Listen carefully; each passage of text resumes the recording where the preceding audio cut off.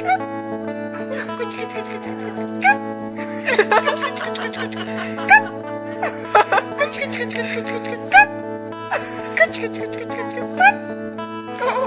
you look like a little monkey.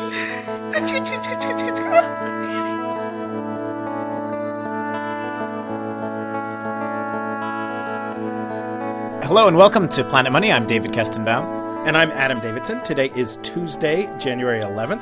That's 1/11/11. That was the sound of someone tickling a kitten you heard at the top.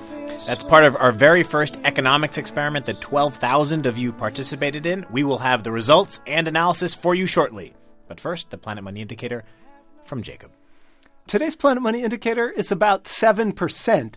That's the rate on Portuguese 10-year bonds, and it's really, really high. It means that people around the world basically are getting nervous that Portugal won't be able to pay back its debts, and they're thinking, if I'm going to lend money to Portugal, I better get a lot of interest. So if we just, for the sake of comparison, look at bonds from Germany, say, a country investors really trust, those bonds are paying less than 3% interest. Compared to 7%. Jacob, I feel like I hear this from you all the time. We heard this very same story for Greece. We heard it for Ireland.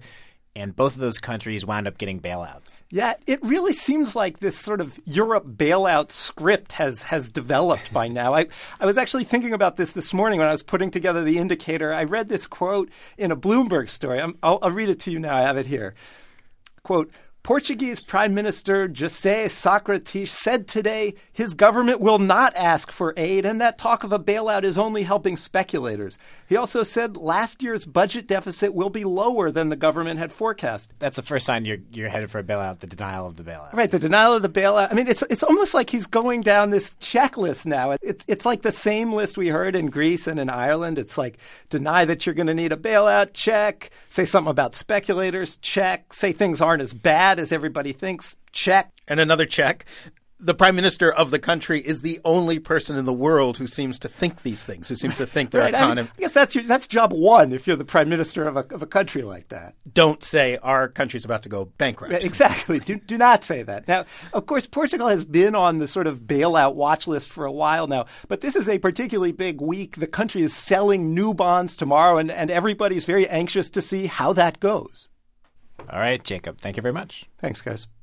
Now on to our economics experiment. So we set up this special web page, and for those of you who tried it, you know that we forced you to watch 3 cute animal videos. And some of you wrote to us saying that was fun, but what is this all about? Now we can tell you what the heck all this was about. We can reveal this was actually not about cute animals at all. No, it was a test of an idea written in 1935. It was written specifically by John Maynard Keynes. Now, many of you know John Maynard Keynes was the British economist who just towers over economics for this entire century. I mean, to this very day, some of the most contentious battles in economics are over ideas that John Maynard Keynes introduced in the 30s. Now, Keynes said that a way to think about how the stock market works is to think of it like an unusual beauty contest. Now, people who've read the masterful biography of Keynes by Robert Skidelsky know that Keynes's romantic interests were generally directed at men, but in this case, he imagined a beauty contest of women. So the contest he imagined would work like this. It would be in a newspaper where you put 6 photos of different women, and then you ask the newspaper readers to write in with their vote. And this is the important part. You get a prize if you pick the most popular face. And the reason this is a good proxy for the stock market is think how the stock market works. So you might go around and look at different companies and say, boy, I think Coca-Cola really should be worth $50. And boy, I really like the chances of GE growing in the future. I think they're going to be worth more in the future. But the rational, logical investor thinks about something else as well. They think, well, I have my view of how healthy these companies are. But if the rest of the world has a more optimistic view, they think these companies are going to do even better than I do, that is sort of a self-fulfilling prophecy. I should invest not based on what I myself think, but what everyone else thinks. And this issue of people casting their vote effectively, spending their money in a market based not on what they themselves think is right, but based on what they think other people think is right, is what some people thought could lead to bubbles and manias and many of the distortions that we've seen in the markets lately. And not just the stock market, right? Not just this, obviously, the housing market, where I know you and Jacob are looking into the gold market, which has some hints that it might be a similarly frothy market where people aren't so much thinking gold is worth more, but I think everyone else thinks gold is worth more, so I'm going to keep investing in it, even if I think it's overpriced. So Keynes was thinking about this in terms of a beauty contest, where he was pointing out that the rational, logical thing to do is to try to pick the woman that you think everyone else is going to pick, not necessarily the person you think is the prettiest. In fact, the person who's the prettiest might not actually win. Here, I'll read from what he wrote. Quote, "It is not a case of choosing faces that, to the best of one's judgment, are really the prettiest, nor even those that average opinion genuinely thinks the prettiest. We have reached the third degree, where we devote our intelligence to anticipating what average opinion expects the average opinion to be. And there are some, I believe, who practice the fourth, fifth, and higher degrees." He's just talking about sort of some kind of strange exponential psychological process. This is Pietra Rivoli who gave us the idea to test this out. She's a professor at the McDonough School of Business at Georgetown University. I'm trying to figure out what you think, and you're trying to figure out what the next guy thinks, and that guy's trying to figure out what the other guy thinks, and so forth, and so on. So, I guess theoretically we could go around the world doing this with nobody really thinking for themselves. So instead of deciding what I think the stock should actually be worth, I'm thinking, what does Pietra think? Or I'm thinking, what does Pietra think that Adam thinks that Caitlin thinks? Exactly. And, again, the key danger is that nobody's really thinking. So we decided to do our own beauty contest. We wanted to test this idea that if people are voting based not on what they personally think is beautiful and valuable, but based on what they think other people will think is beautiful, how does that change the dynamic? How does that change how things are valued? And we decided not to use the beauty of human beings. And David, I'm just going to say this because I think it's part of the experimental study, what our thinking was, or at least my thinking was. I'm clearly the most beautiful member of the Planet Money team, and my feeling was I would just get 100% of the vote. It wouldn't be statistically significant, and it might hurt morale. Yeah. So, David, you had the brilliant idea of us focusing not on human beings, but on animals, and not focusing on beauty, but on cuteness. Pietra Rivoli helped us design the experiment, and she explains. So we have 3 animals. We have a kitten who's very cute. We have some baby polar bears, or a mama and a baby maybe, also very cute. And we have something called a loris, which is an animal I wasn't familiar with. And the loris is, surprise, also cute. So the loris, can I just speak up for the loris here? I think I'm a loris guy. I don't know if everyone out there has seen a loris. It's like a slow-moving monkey type thing. I think of it more like a sloth. No. It's definitely primate with huge, innocent eyes. And in this video, it is being scratched under its arm. So it's got its arms straight up above its head to sort of facilitate the scratching. It is dangerously cute. But David, you have revealed your bias, and to avoid the bias of the test designer, the pro-loris bias, we actually constructed a much more rigorous system. People who engaged in this experiment went to a website, and they were put into 2 experimental groups randomly. Now, the first group was Group A. Now, if you were in Group A, you were asked to pick the animal that you think is cutest, the kitten, the polar bear, or the loris. Simple enough. There's people in the second group, though, Group B. The people in Group B were asked to pick the animal that they thought everyone else thought was the cutest. Not their own desires, their own view, but what they think the broader view is. So we're going to hear from someone in each group. First, for Group A, we'll just use Pietra. I was in the first group, Group A. Which one do I think is cutest? And what did you pick? Oh, I have to tell you? Yeah. Oh, really? Okay. Is it embarrassing? I picked the polar bear. I liked the white fur, and I also thought that the whole skating on your belly on the ice thing was adorable. And Adam here is a listener from Group B who got in touch with us. Hi, how are you? Good. This is Marla Wood. I actually had a hard time finding any of them particularly cute, honestly. So she keeps her money in the bank. She doesn't put her money in the market. Am I supposed to tell you what I chose? What did you think was the cutest first? Okay. I guess the loris was the cutest. So, but you were asked to pick the animal you thought everyone else would pick as the Yes. cutest. Correct. So what did you pick? I chose the kitten, I should say,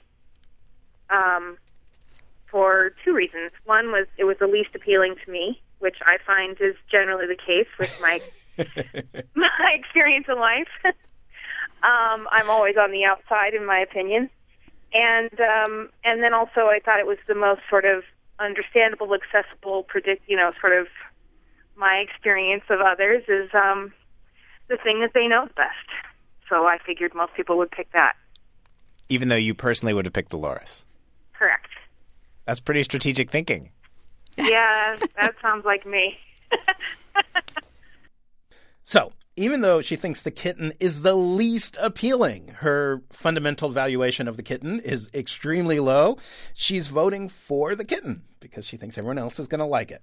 All right. So, David, I have to say it was all very exciting because you were sort of in charge of this experiment. So all of us found out the results before you did. I didn't know that. Yeah, and you went into the studio to learn the results so that we could have your response on tape. But all of us were outside of the studio going, oh, wow, he doesn't know. All right, so Caitlin has the results, and she's going to come in here and tell us what they are. Okay. I'm ready. I'm nervous. I'm nervous. You have them in a envelope labeled official results. Handwritten in pen.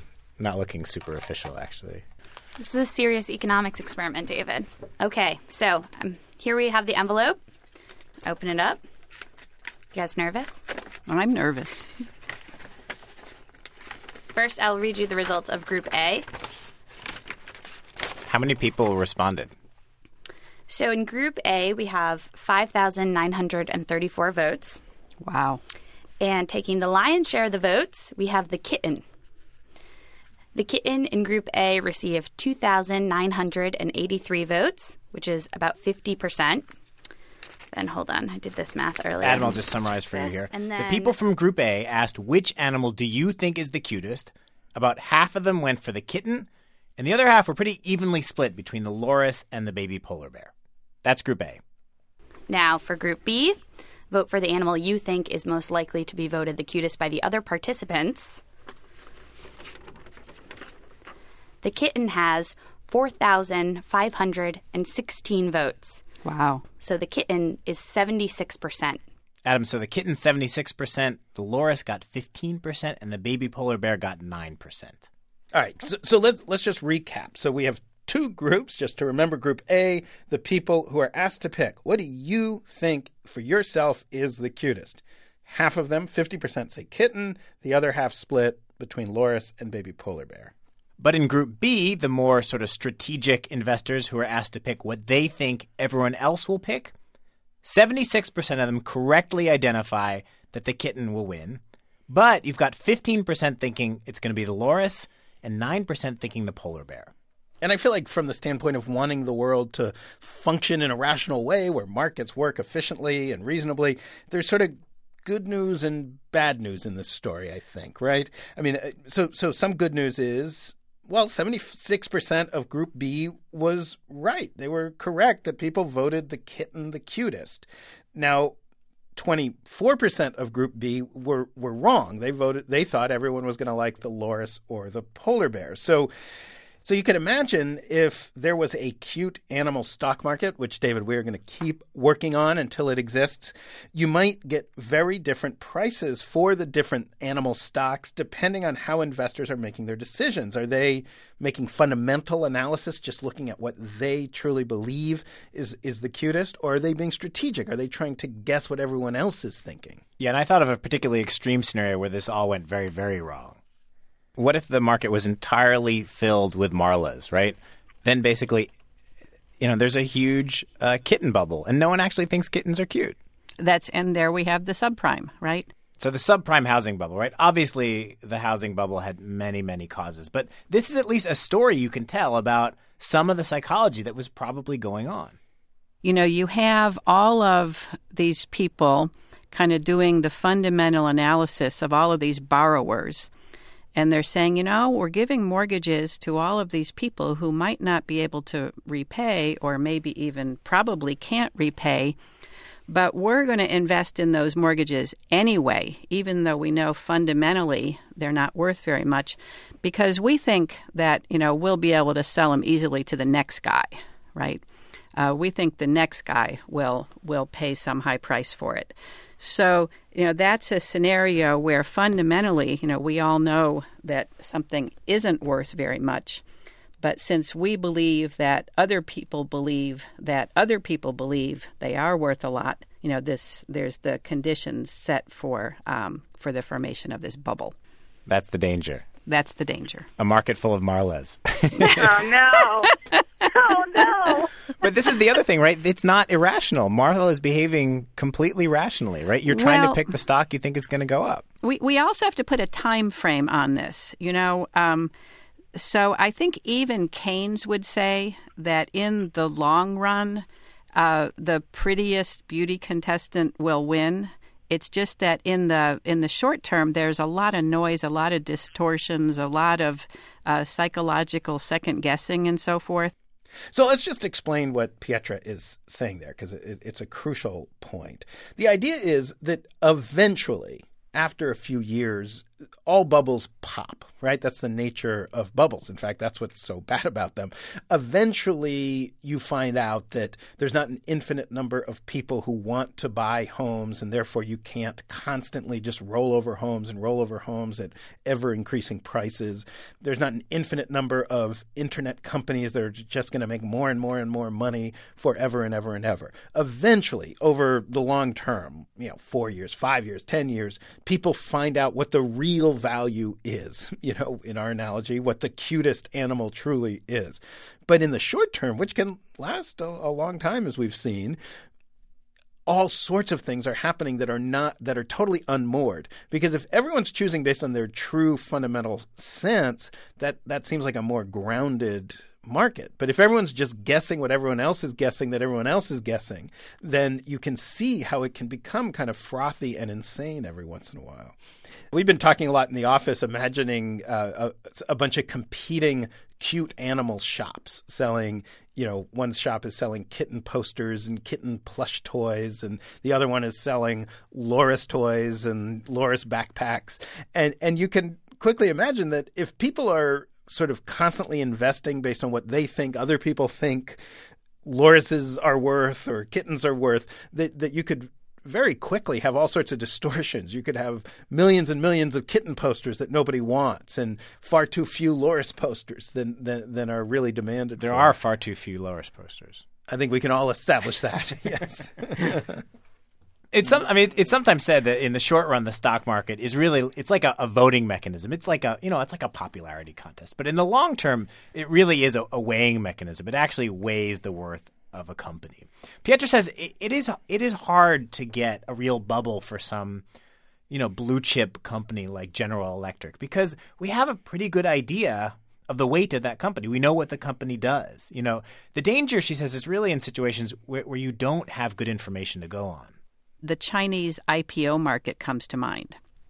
Like when a new stock comes out in China. A new stock comes out in China, and people buy these stocks. And there's quite a bubble now going on. People buy these stocks without even knowing, what the company makes, because they just buy it because it's an IPO, and so it's going to go up, and somebody else will buy it, and so those markets are really dominated by this psychology. So you're saying, like, when there's a new company lists its stock in China, basically a lot of people have to be in Group B. You can't be in Group A and think, well, I think that company's going to do well or not very well or very well, because you don't have information. So you're basically sitting there saying, well, I think everyone else will like a slow Loris, or you're guessing at what everyone else is going to do.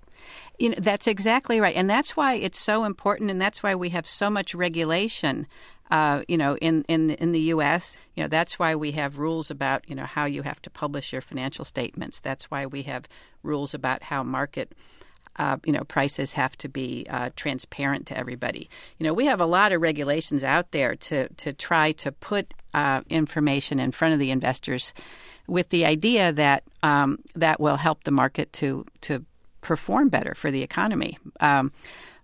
But you're right. In some examples, where there is no information, we have no choice but to kind of rely on what Keynes would call our animal spirits.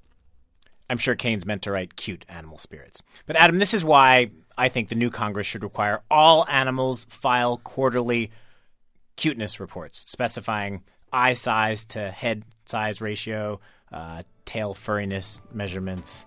Yeah, you remember the big paw scandal of 1986.